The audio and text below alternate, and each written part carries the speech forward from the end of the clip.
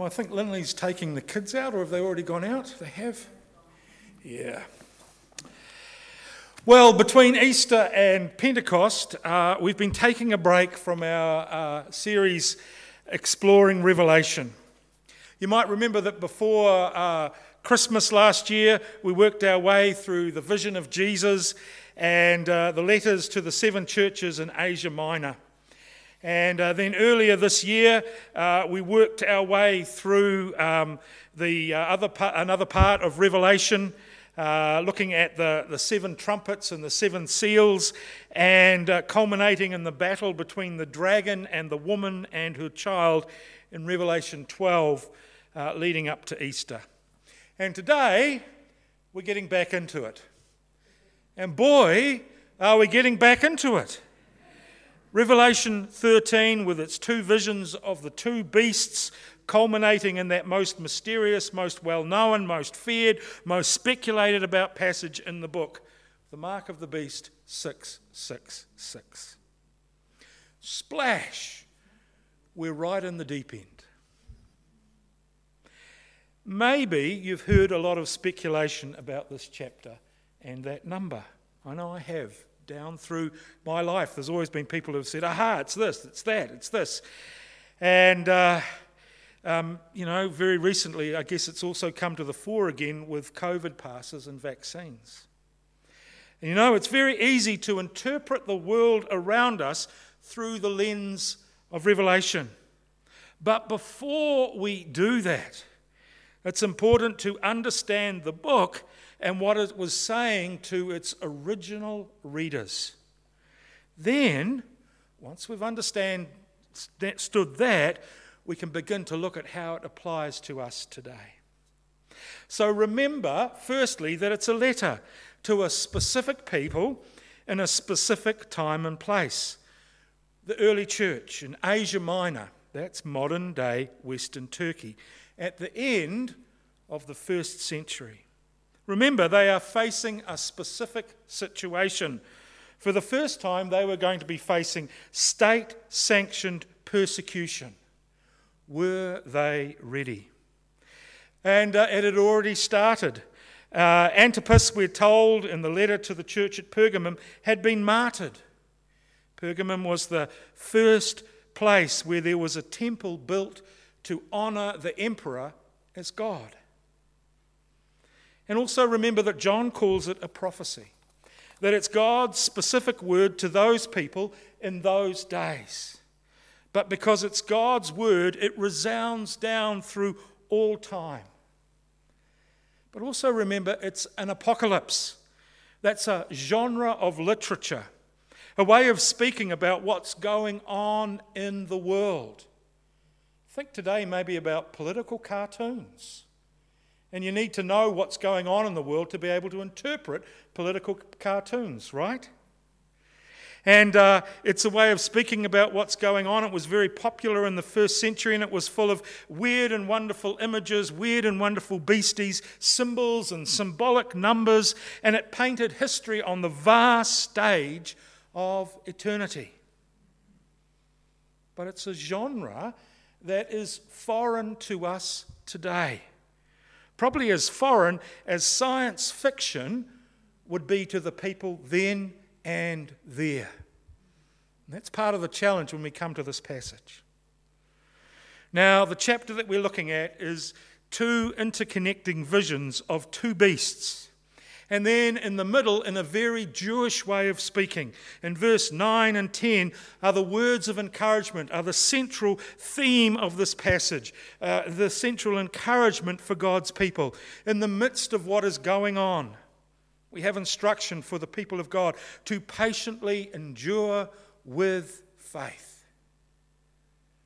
The first vision starts with the dragon, symbol for the devil, who you remember in chapter 12 had been thrown out of heaven after warring and trying to kill the woman and her child, which speaks of God's people, speaks of the church.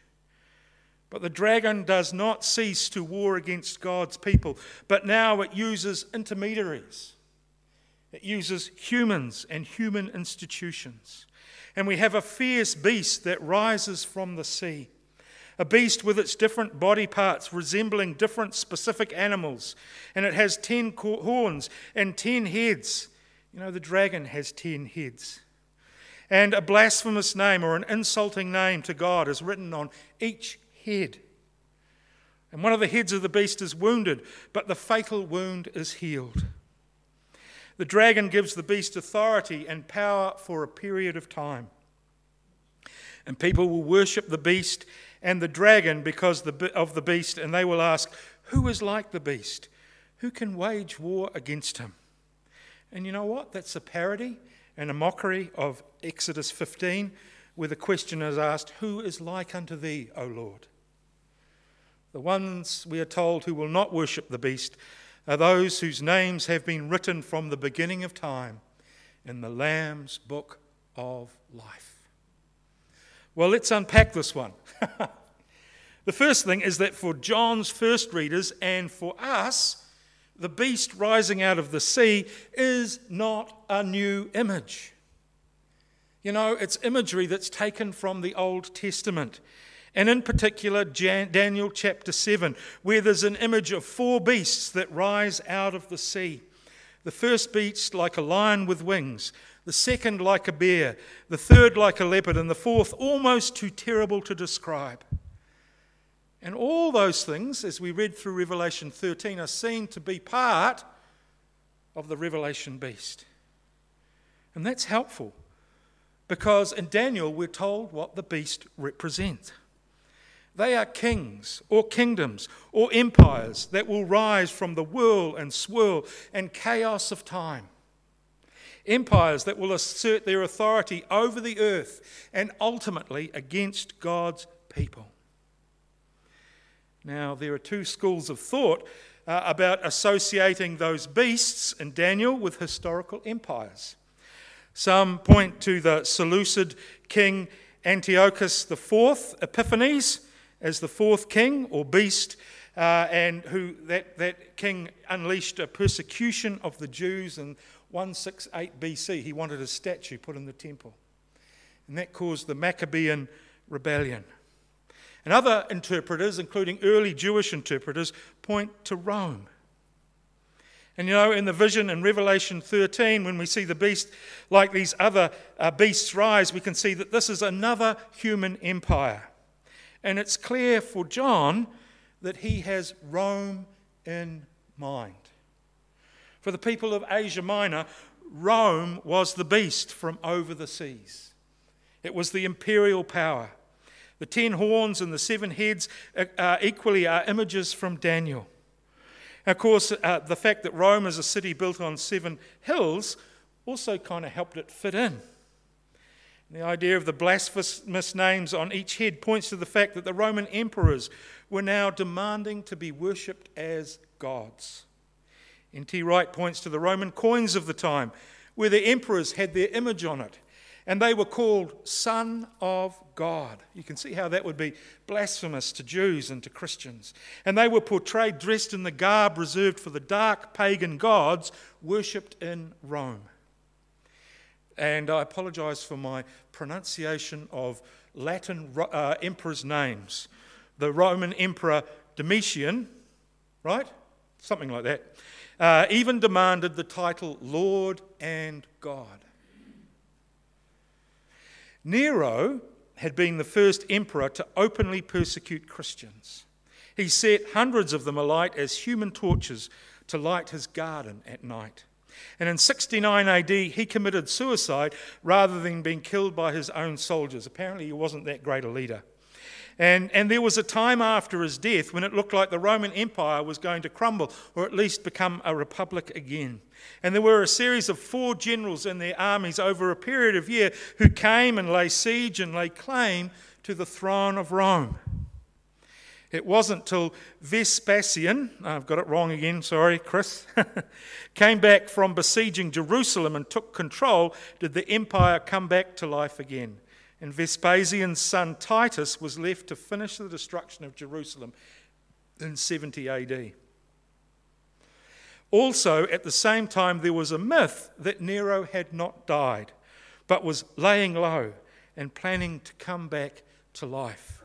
So John picks up these elements of the empire in disarray and then coming back to, assert itself strongly, and this sort of myth about Nero to describe the beast. It's Rome. He's using code because he's actually a prisoner at the time of Roman authorities to talk of Rome. But he also paints it in its true colours as a pagan empire, hostile to the people of God. And I want to note a couple of things. The first was that the beast was given authority to rule. It was given by the dragon, but, ultimately God allowed these things to happen. It does not have complete authority, it's given. And in the vision in Revelation 10, we have the picture of the giant angel. Remember the giant angel who was but a servant of God, standing on the sea with one leg on the sea and one leg on the land. So even before the beast rises out of the sea and the second beast rises out of the earth, we have an image in Revelation that says that authority over all heaven and all earth belongs to God. The second thing is, like all pagan empires, they cause people to worship their own gods, which John ultimately exposes as the dragon. The last thing is that we have a parody of Jesus, the Lamb of God here, who died and came back to life again. And it shows the dragon and the beast are simply counterfeits of what God has ultimately been doing in history. And those who do not worship the beast are those whose names are written in the Lamb's book of life. It refers to God's people who remain strong. The Lamb who was slain from the creation of the world shows that while the beast has authority to rule in a set time, God's salvation plan, his calling of his people to himself, and his whole plan for humanity was from the very beginning and is an eternal plan. And that's important when we face times of suffering and difficulty. Well, let's move on to the second vision. In this vision, we have another beast who rises from the land, and it has two horns like a lamb, but it speaks like a dragon. And it exercises authority given by the first beast to make the earth worship the first beast, the beast that was wounded by the sword but was healed. The second beast is given power to do wonders and to make the image of the beast speak. And all who refuse to worship the beast will be killed. And those who do worship the beast will be given a mark that allows them to be involved in commerce. And that number is 666. And there's subtle differences between the two visions. The second beast comes out of the land, and it serves the first beast. This is a local beast. It is a local expression of the pagan empire. The second also looks like a lamb, but spoke like a dragon. And in Matthew 7, Jesus speaks of being warned of false prophets who are wolves in sheep's clothing. This is a picture of the local authorities and officials in Asia and Asia Minor who enforce emperor worship as a way of proving their loyalty to Rome. The priests of the imperial cult who enforce that worship, who are false prophets. They might be lamb-like, but they speak with the voice of the dragon. And they were able to do wonders, which is why in Scripture we are told to be wary of such things. Such things do not automatically talk about God at work. But there's also evidence in other Roman writings complaining about the tricks and machines and different sort of strategies that these priests had to make statues talk and to have fire come out of the sky.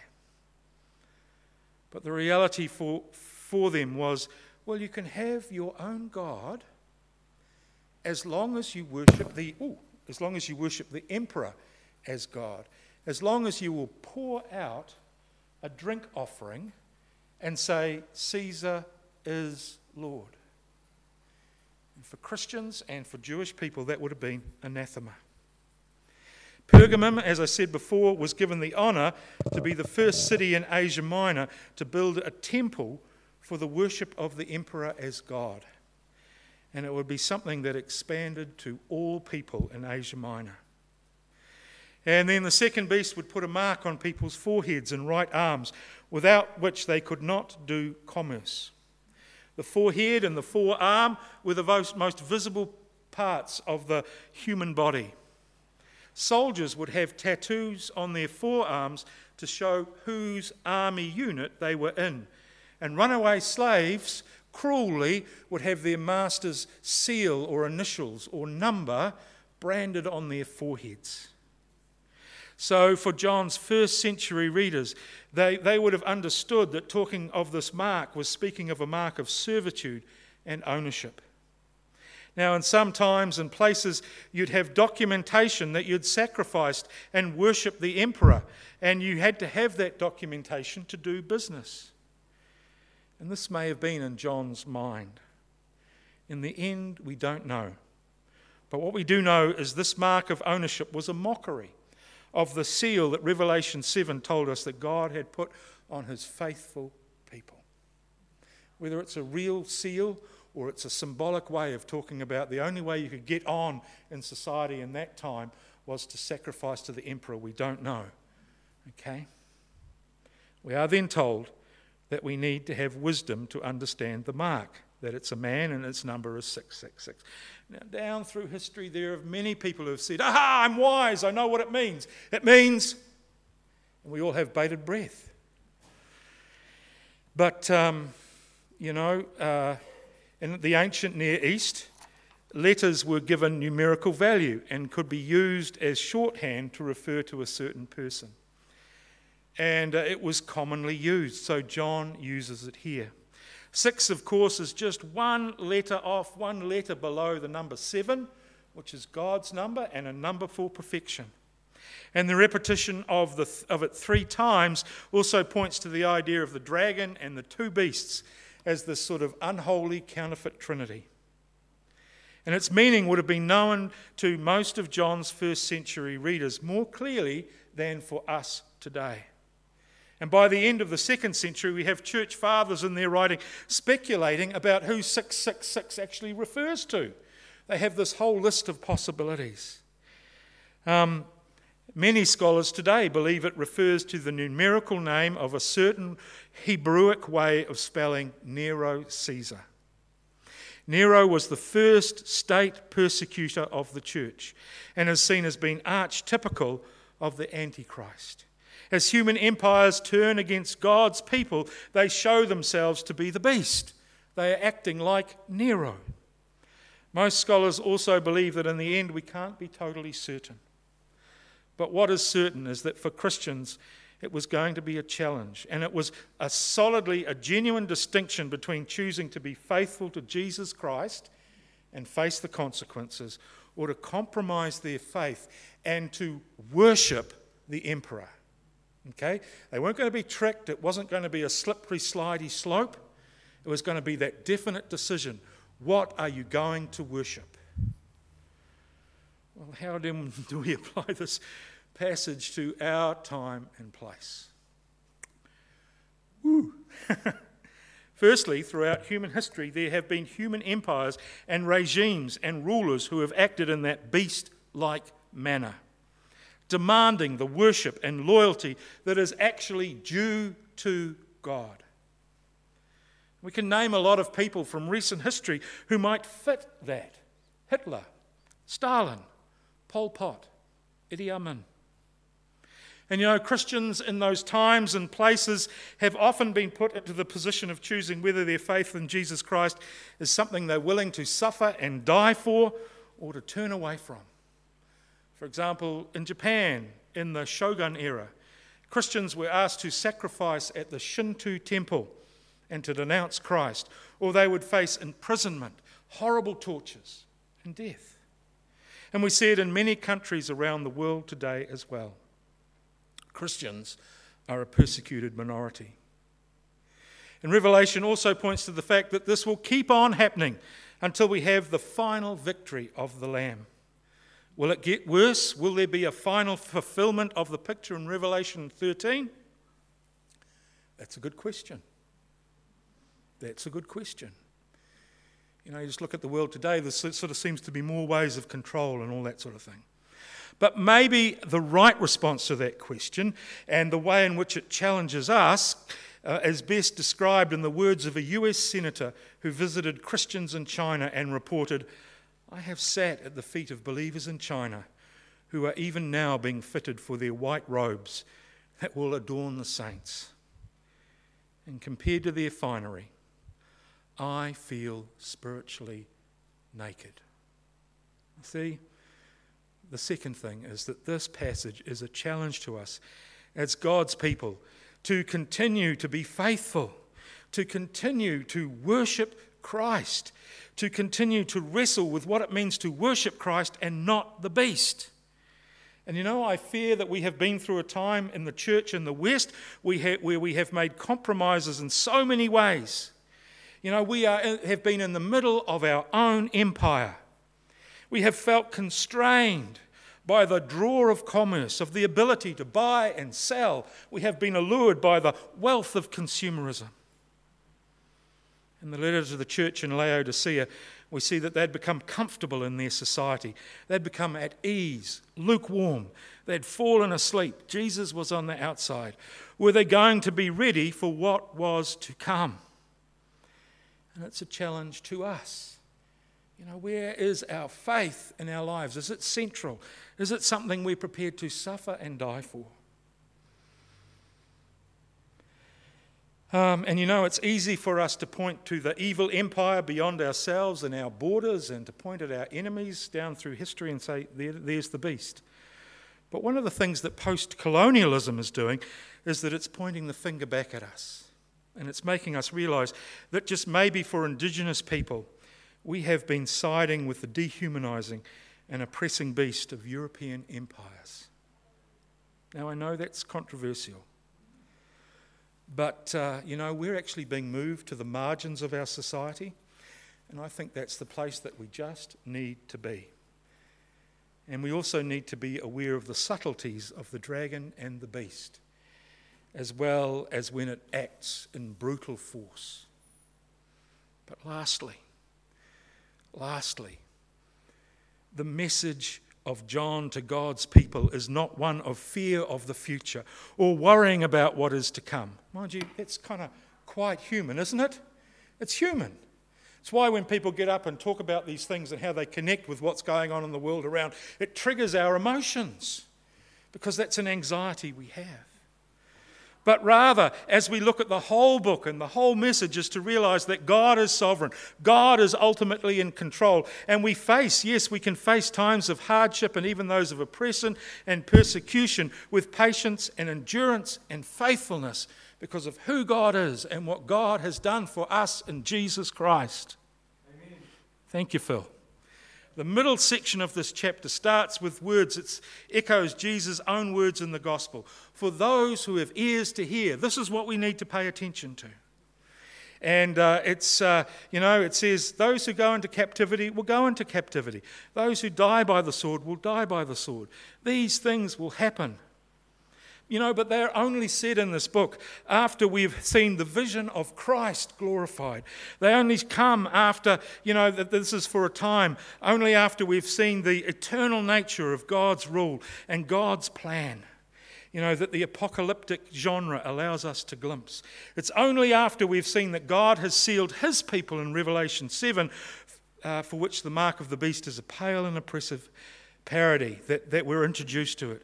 It's only after we see the vision of the multitude before the throne who have overcome by the power of the Lamb who was slain in heaven, clothed in white with a victor's crown. It's only after we see those wonderful visions of glory that we see the reality of the beast. And because of that, we can persevere. Because of that, we can be faithful, trusting God through those tough times in keeping on with our faith, being faithful witnesses. And we do it not in our own strength, but with Jesus before us, who has gone before us, has faced suffering and death and been raised to life. Jesus who is with us and within us by the Holy Spirit. As Paul puts that hope in terms that we're more used to, He sort of drops all the apocalyptic stuff and speaks plainly. Again, to a church that had faced persecution, the church in Rome, where in Romans 8 he says, there is nothing. And there's a whole list of these horrible things. There is nothing that can separate us from the love of God in Christ Jesus. Amen? So, faithfully persevere. Keep on following and worshipping the Lamb who was slain. Witnessing to the hope we have, the eternal hope, even in the face of present suffering. Amen. Whew.